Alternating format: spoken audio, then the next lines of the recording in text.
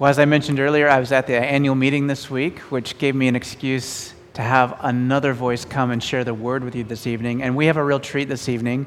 We have Stacy Gleddy-Smith with us. And Stacy and her husband, Andrew, right there, were fellow students of mine at Regent College when I was there. Stacy graduated a year before me. And you may not think you've heard her name, but if you've ever done the Advent devotionals that we've done many times, the Regent Reader, she was the editor on that. And if you've been to our Good Friday service, a good portion of that liturgy is taken from one of her blogs. So she's influenced us more than you know already. And tonight she is going to come and share the word out of 1 Corinthians 14. So would you please welcome her?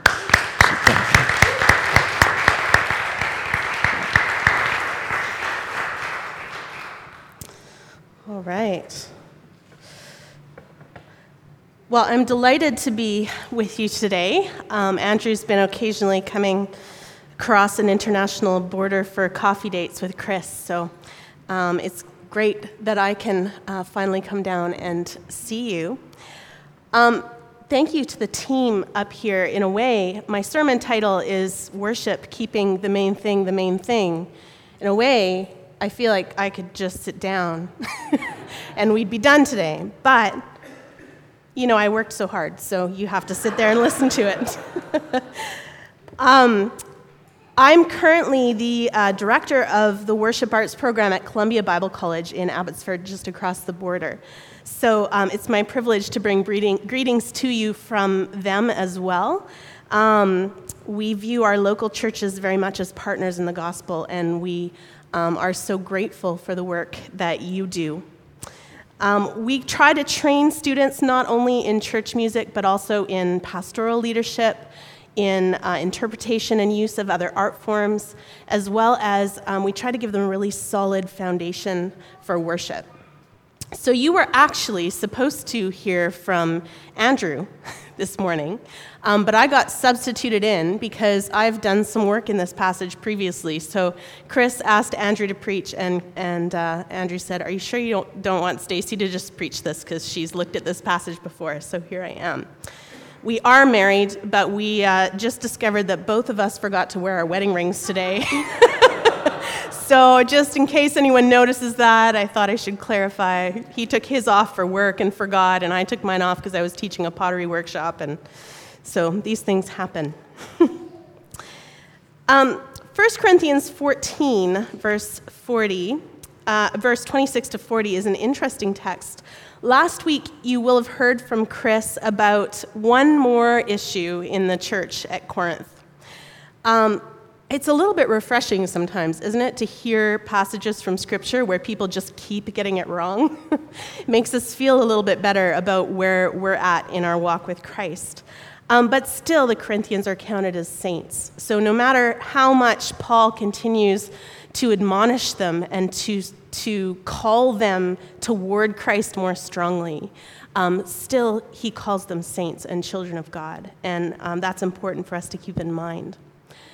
So the gift of tongues given by God for the purpose of drawing near to God for the Corinthians actually has become at this point a barrier to them, because there's no interpretation. So everyone's speaking, no one's listening. And so the word of God is not heard, and the word of God is not received. The word of God is not responded to, because everyone's speaking. And so then it becomes a bit like just speaking for the sake of hearing your own voice. And Paul says to them even in verse 17 of chapter 14, "You are giving thanks well enough, but others are not edified." And so because of this, the mission of the church at Corinth, the witness of the church, is also compromised, as we read in verses 22 through 25. So in our text today, Paul continues this theme and he deepens it. And I would like to read that text with you now. If you are able, one more time, would you stand for the reading of the word?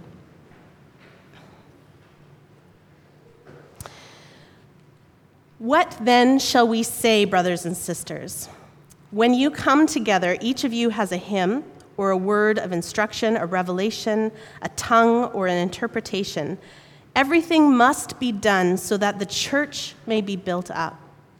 If anyone speaks in a tongue, two or at most 3 should speak, one at a time, and someone must interpret. If there is no interpreter, the speaker should keep quiet in the church and speak to himself and to God. 2 or 3 prophets should speak, and the others should weigh carefully what is said. And if a revelation comes to someone who is sitting down, the first speaker should stop. For you can all prophesy in turn so that everyone may be instructed and encouraged. The spirits of the prophets are subject to the control of prophets. For God is not a God of disorder, but of peace, as in all the congregations of the Lord's people. Women should remain silent in the churches. They are not allowed to speak, but must be in submission, as the law says. If they want to inquire about something, they should ask their own husbands at home, for it is disgraceful for a woman to speak in the church. Now, I'm already up here, so I'm just going to finish reading, if that's okay. Or did the word of God originate with you? Or are you the only people it has reached?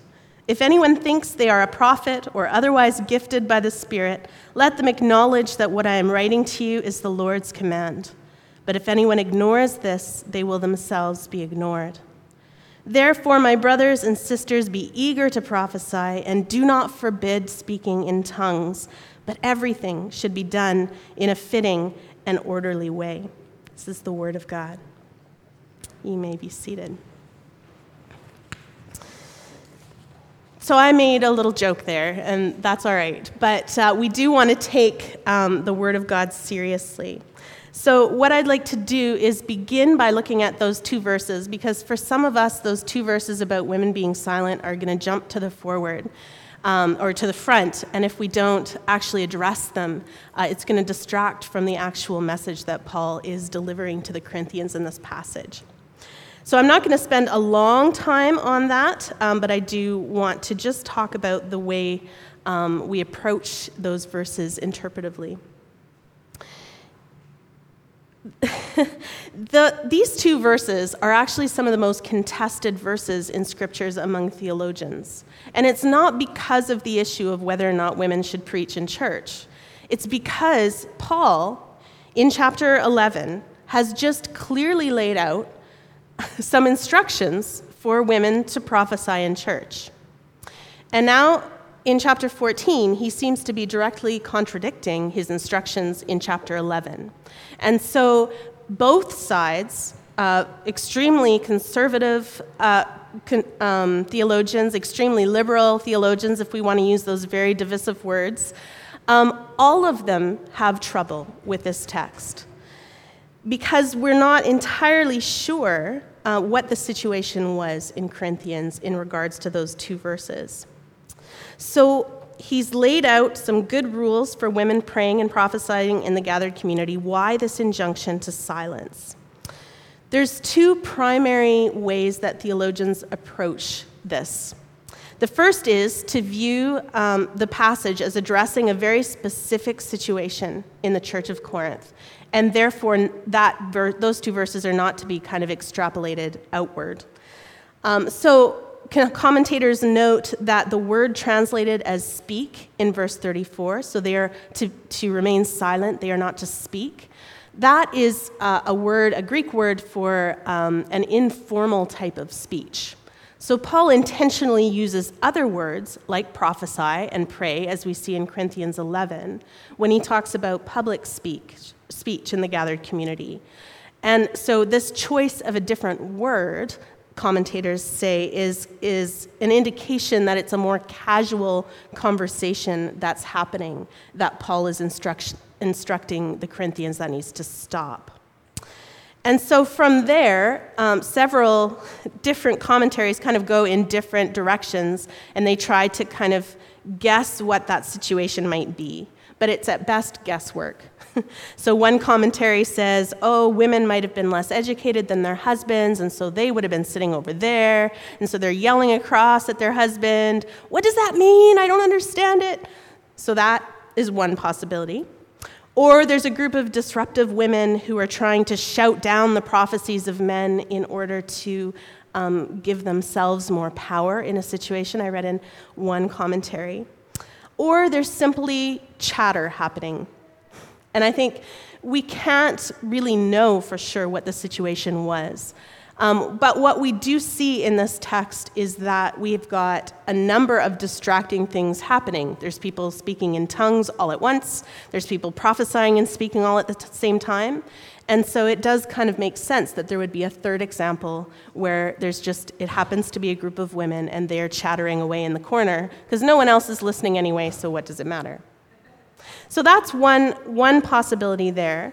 But as I said, it's mostly guesswork when it comes to the very specific situation. What we do know is that word for speak is informal. The second approach to these verses is a little more complex. So it involves the fact that there are some early manuscripts that we have in which those two verses, verse 34 and 35, actually are placed at the end of the chapter instead of right in the location where they were when I read them just now. On one particular manuscript, there's a scribe that made a note in the margin that indicates the verses may be in addition to the letter instead of in the original. And so some theologians will say we should just leave those two verses out altogether. They're not a part of Paul's original words. We're just going to leave them out. The problem with that view is we do have those two verses in every single manuscript. Whether they're placed in the middle as we read them today or whether they're at the end, they are there. And so I find it difficult to just dismiss them out of hand, as some theologians do. What I find compelling or interesting about these early manuscripts is when you read the text with those two verses at the end, there's something really interesting that happens in reading verses 33 and 36 together that really highlights and underscores the point Paul's making. So in verse 33, he says, God is not a God of disorder, but of peace, as in all the congregations of the Lord's people. And then 36 says, or did the word of God originate with you? Right? Those two lines they line up really well together. And I think that's an interesting reading of this text. So in my own view, I would kind of skate between the two a little bit. As I said, I don't think we can just dismiss and take those verses out. Some theologians go that way. But I do find the reading of 33 next to 36 very compelling in the context of 1 Corinthians and in the context of this chapter in particular. So I think there is something to that. But I think also there are situations at play that we simply can't know about, and maybe new evidence will come to light in the future. But at this point in time, there's not enough information to let us know exactly what's going on with those texts. So I think we need to be a little bit comfortable with ambiguity there, and I'm happy to talk to anyone who wants to discuss that further later. But for our purposes today, I'm going to take those two verses and leave them to the side, having said that I think they serve as another example of the disruption that we're seeing in the gathered community. And I'm going to leave them to the side, not because I think they're unimportant or insignificant, or because I find them problematic, because I'm a woman who speaks in churches, although sometimes I wish they weren't there. But I want to take Scripture seriously. And I think if we focus just on those two verses, we're going to miss something in what Paul is saying here. And Paul's very point, as I have titled my sermon, is to keep the main thing the main thing. So that's what I want to do. I was going to say this morning, but that was a long time ago. So this evening. So what is the main thing? Paul is writing in his letter to a church that has lost the heart of its worship and has forgotten the main reason they gather. So he lays out for them very explicitly in this text the purpose of gathered worship. He says in verse 26 that the purpose of gathered worship of prophecy and tongues in community is to build up the church, right? To build up the congregation, to make it stronger. The purpose of gathered worship of prophecy and tongues in community, Paul says then in verse 31, is so that everyone may be instructed and encouraged. Build up the church, be instructed and encouraged. That's why we gather. Okay? And the problems that Paul is seeing with tongues and prophecy and the way worship is done in the gathered community in Corinth is that those things, the way they are doing things is actually distracting from the building up of the church and from the instruction and encouragement of the people. So I want you to keep that purpose in mind as we proceed. And then what we're going to do is use the central verse of that passage, which is verse 33, to help us understand the rest of what Paul is saying in the passage. So verse 33 is the verse, God is not a God of disorder, but of peace, as in all the congregations of God's people. So we're going to take that first statement in two parts. God is not a God of disorder, but a God of peace. And then we're going to also remember that Paul informs us by the second part, as in all the congregations of God's people, that it applies to us as well. So that's Paul's indication that this is not just a specific situation. It is a specific situation, but what I'm saying here applies to every congregation. Okay, so it's not a specific word. He's giving a universal principle of gathered worship for us here. So God is not a God of disorder. I think what we see in 1 Corinthians is a church in which order has jumped gleefully out the window to go play at the spray park, where some of us might wish we could be at this moment. Paul is very unhappy with what he's hearing. In the passage that Chris unpacked for you last week, Paul concludes by saying that correctly ordered prophecy will cause unbelievers and inquirers to fall down and worship God, exclaiming, God is really among you. Which is interesting phrasing because the Corinthians think they are already displaying that very fact. We learn in verse 12 of chapter 14 that the Corinthians are eager for the gifts of the Spirit. And here they are, poured out in abundance, so much that everyone needs to talk at once. Right? That's a huge outpouring of the Holy Spirit. But there's a problem because no one can understand a thing. Their gatherings have become completely unintelligible. Everybody is talking, and nobody is listening. Which also means that nobody is weighing the Word of God, and nobody is responding. So Paul gives a series of very specific instruction. He imposes order on the way they do things. In verses 27 to 28, we hear that 2 or at most 3 people should speak in tongues, but only if there's an interpreter. Otherwise, even if you feel moved by the Spirit to speak in tongues, be quiet. Right? That's a strange command. The Spirit is moving you, but if there's not an interpreter there, just keep it to yourself. Just keep it in. And then in verses 29 to 32, we hear 2 or 3 prophets should speak, and the others should listen and should weigh their words. And if someone sitting down receives a revelation, the person already speaking should what? Sit down. Shut up. Right? So if one of you has a revelation, please let me know, because I will need to sit down in a hurry. And then we get the fantastic line, the spirits of the prophets are subject to the control of prophets. What does that mean? Right? We sometimes have this idea that God kind of has these nice little puppet strings. And when God moves us, he kind of flicks on that string, and then we raise our hand in worship, or he kind of hits the mouthpiece, and then we speak. We have this idea that we're kind of not involved in that process. And Paul says, no, use your discernment. God always works in cooperation with us. It's a mystery to me because sometimes I wish he would not choose to use me because I'm flawed, right? And sometimes I wish he would just do it himself because it would be so much better. But God always chooses to work through us and have us be in cooperation with him. So why does Paul need to give these explicit instructions? The main thing in the gathering of the church of Corinth has become their own speaking. Speaking the word of God has become far more important than listening to it.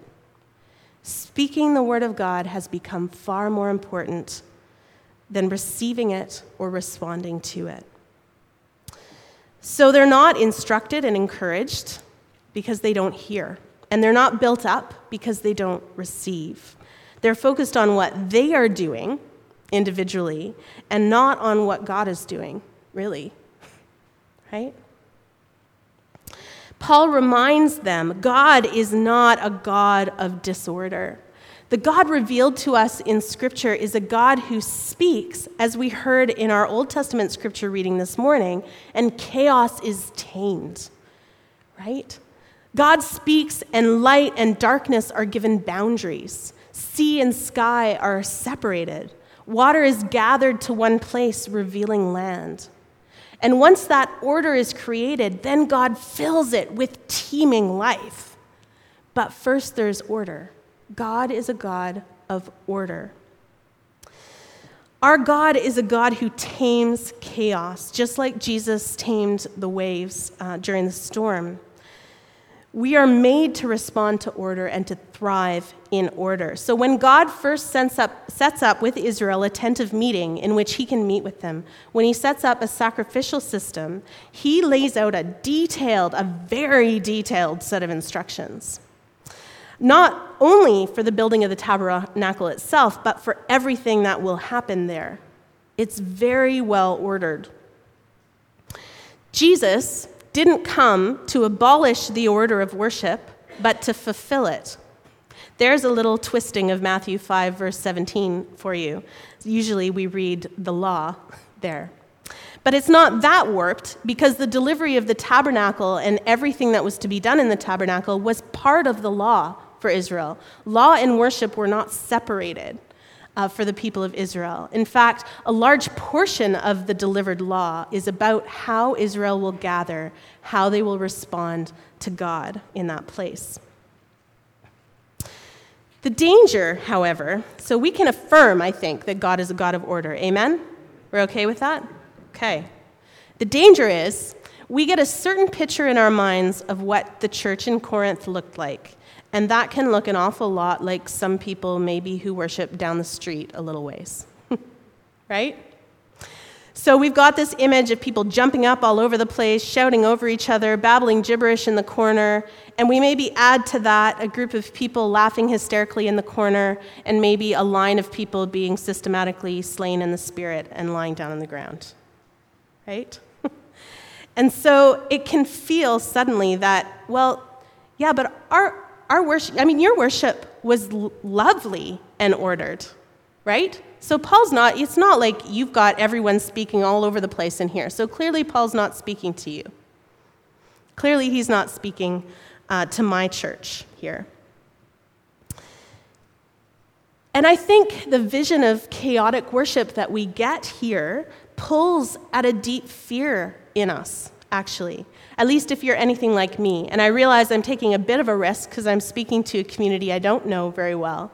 So you can come up later and slap my hand and tell me you're totally off base, and that's fine. I'll be okay with that. And I'd love to hear how I'm off base. But for me, I remember the first time I experienced some of the more dramatic expressions of the Spirit. I was 24 years old. And I was doing some work in a recording studio in Ethiopia, which I know sounds really bizarre, but that's what I was doing.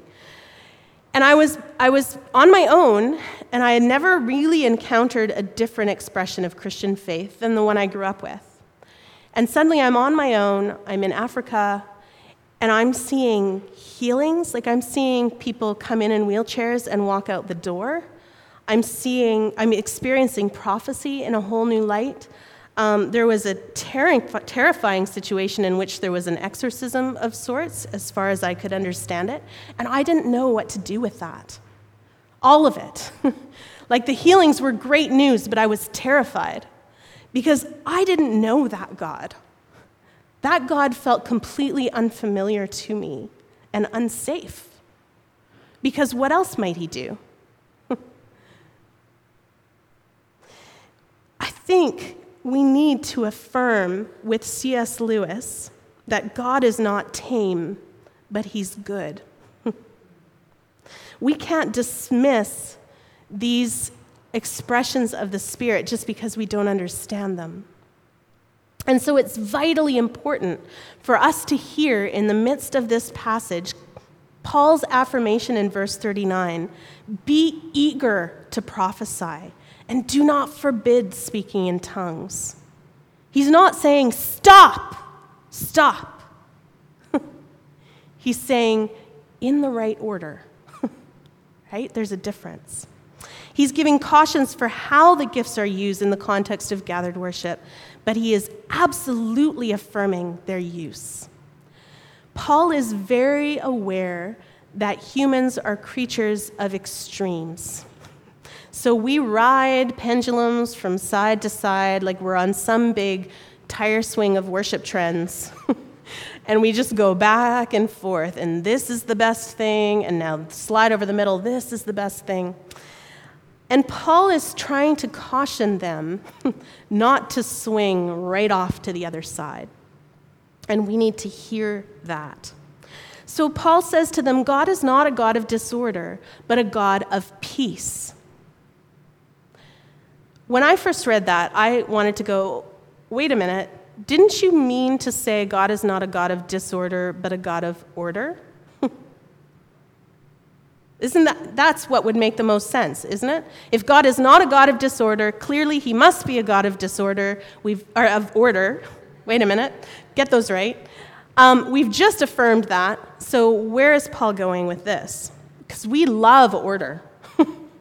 Order is the best, right? It's so safe, you know exactly what's going to happen. The Corinthians were seriously smug about their spiritual iterations. Clearly, they were specially anointed. And Paul speaks to them with glorious sarcasm. Or did the word of God originate with you?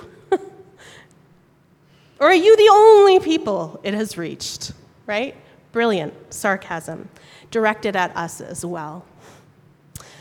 We tend to look inward and go, this is the right expression here. And we need to be careful about that. And our church is nice and ordered, so as I said, in some ways, we can look at that and go, okay, we're doing all right. We're okay. Those crazy charismatics over there, that's who Paul's talking to. We're fine. We sing exactly the same number of songs every Sunday, and we stand and sit on command, and we sit politely and listen to the sermon, and nobody jumps up to tell me they've had a revelation, which I appreciate.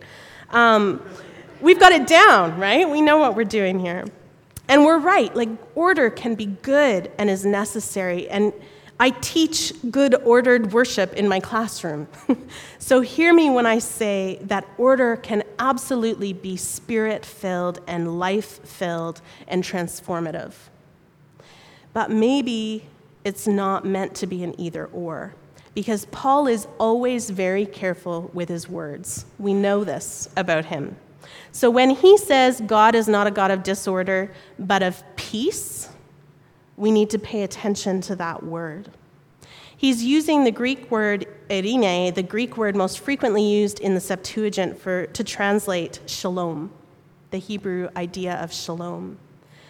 And I would argue that in this passage, it's shalom that Paul is speaking of. It's not simply a lack of dissension or disruption or violence. It's not a sort of calmness. Shalom is an active concept. It includes the idea of thriving, of health, of completeness and abundance. You could describe it as a lively and full wholeness. So picture God ordering creation and then filling it, right? It's that abundant, teeming life that is in harmony with itself.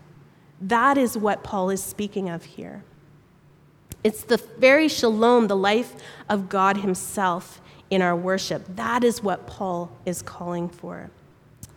I think sometimes in our current context, we become so concerned with the order of our services that we don't even give God space to speak. We leave life behind. We build up our structures sometimes, and we engineer our words, and we rigidly determine the style in which we will worship and who is worthy to speak and when, and we professionalize and we put up fences around our worship to the extent that I wonder, what are we really afraid of? Are we actually reflecting the God of Shalom in our worship, or are we trying to contain him? Right? I sometimes think our real fear is that God might show up. He might say something. He might break into our order in a way that disrupts us in some way. Sometimes we're so concerned with our structure and our control that we fence out the voice of God. And again, without hearing the word of God, we can't receive it. Without giving space for God to speak, we can't respond to him. We can't move in the ways that he's calling us to. So the main thing for us sometimes can become order itself, right? So for the Corinthians, the main thing might have been the speaking, hearing their own voice. And for us, sometimes it becomes the order itself, our order, our control. But the purpose of gathered worship, remember, to build up the church and to have everyone instructed and encouraged. And if we don't leave room for God to speak, how is that going to happen? So we are called to have people come to our gatherings, be built up, be instructed, be encouraged, to leave our church services filled with shalom, with full and vibrant life that brings the Spirit into every context that our congregations enter after they go out these doors. Like, that is a huge calling for the church. And that's what worship is. It's not contained in this neat little structure that we give it.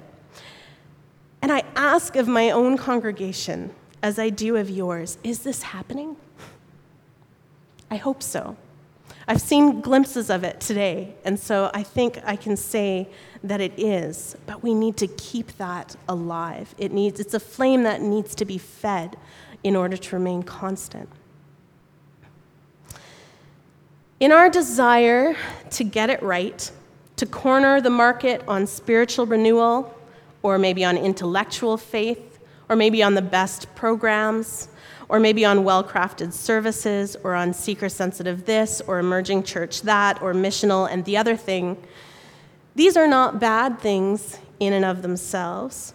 They can be wonderful and vibrant expressions of God's shalom, but only if they're not our focus. Only if we keep them behind the main thing. Because what Paul is really talking about here is our tendency to replace Christ with our own version of what should be, even to worship our worship. No, says Paul. Just no. Your focus should not be your own voice, but the living word of God. Your focus should not be your own sense of order, but the living shalom of God. It is Christ who builds up his church.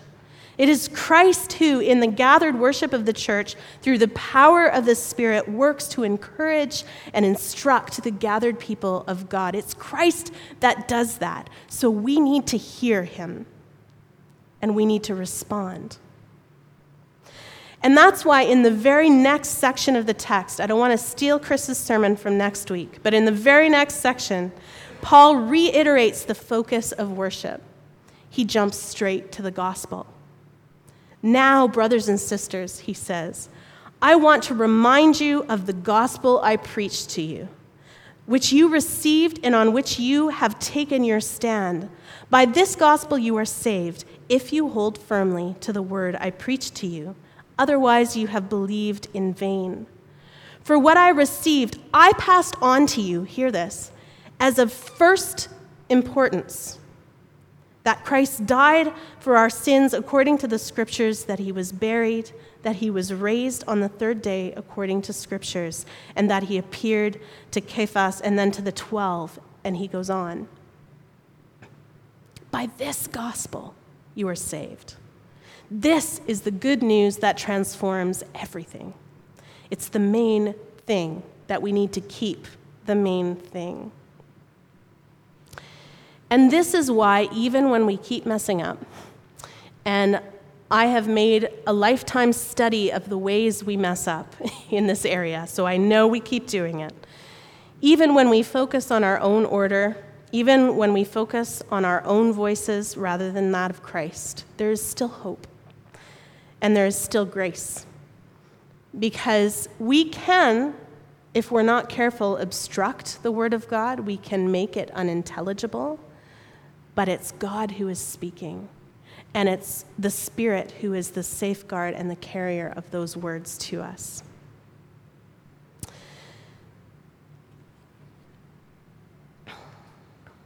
I'm going to pray for us now, and I think it's really fitting that you're having a time of healing directly after this. I wasn't aware of that before I came. But I would encourage you, as I pray and as we shift into that time, to be thinking about what maybe there's been something that's crept in as the main thing for you. It's so easy.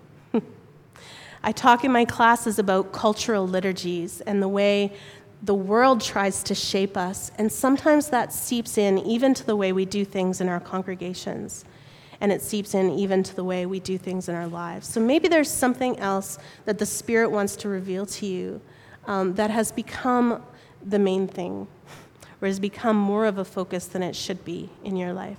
So I'll encourage you to think about that, and I'd like to pray for us now. Thank you, Father, for the word of your Son and the work of your Son, Jesus Christ. Would you teach us to hear and receive again your word with humility, open to the workings of the Spirit, which we might not always understand, and which might push us outside of our comfort zones. God, we don't want to be afraid to have you move among us. We want to be eager to be transformed by your presence, eager for you to work in this place. And I'm grateful for the work that I've seen this morning, even in the brief time that we've had together, for the time that we took to listen for your voice. And I pray a protection around that you would continue to keep that desire fresh in this congregation. And would you take our focus off our own voices when we start letting that get in the way? Would you tame the distracting chaos we so often create? But at the same time, would you shake up our order and bring your peace, your shalom? God, I pray your blessing on this congregation as they take that shalom from this place into their workplaces and their schools, into their homes, and into the conversations they have with neighbors. Would you continue to let this be a place where your people are built up, where they are grown and instructed in what it means to follow you? We pray a blessing on them now and ask that you would help all of us to understand what it means to say without reservation that you reign and that our lives are oriented fully toward you. We pray this in the name of your Son, Jesus Christ. Amen.